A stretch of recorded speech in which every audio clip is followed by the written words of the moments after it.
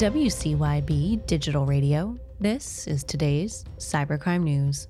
Popular crypto wallet provider MetaMask warned investors against ongoing phishing attempts by scammers attempting to contact users through Namecheap's third-party upstream system for emails, according to Cointelegraph.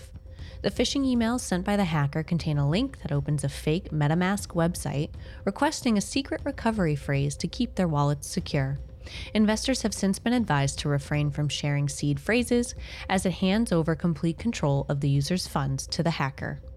From AMB Crypto, the wormhole hacker has moved another $46 million in stolen funds.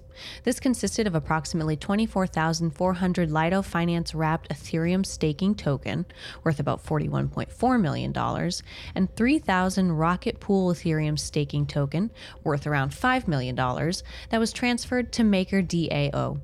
The February 2022 exploit of Wormhole's token bridge ultimately became the third largest crypto hack of last year. Several NATO websites suffered a cyber attack, Europa Press reports. As a result, the NATO Special Operations Headquarters website, among others, is temporarily inoperative. Cyber experts are actively dealing with the incident. While the attacker's identity has yet to be confirmed, some authorities have listed the Russian hacker group Killnet as a possibility. Pepsi Bottling Ventures has reported that unauthorized activity occurred on their internal IT systems. A preliminary investigation revealed an unknown party accessed those systems, installed malware, and downloaded certain information. While the impacted information varies by individual, it may have included first and last names, email addresses, financial account information, and social security numbers, among other data. Law enforcement has been alerted and an investigation is underway. From Health IT Security, Highmark Health, a national health and wellness organization, suffered a phishing attack that impacted 300,000 individuals. The threat actor potentially accessed emails containing protected health information such as names, enrollment information, financial data, addresses, and phone numbers.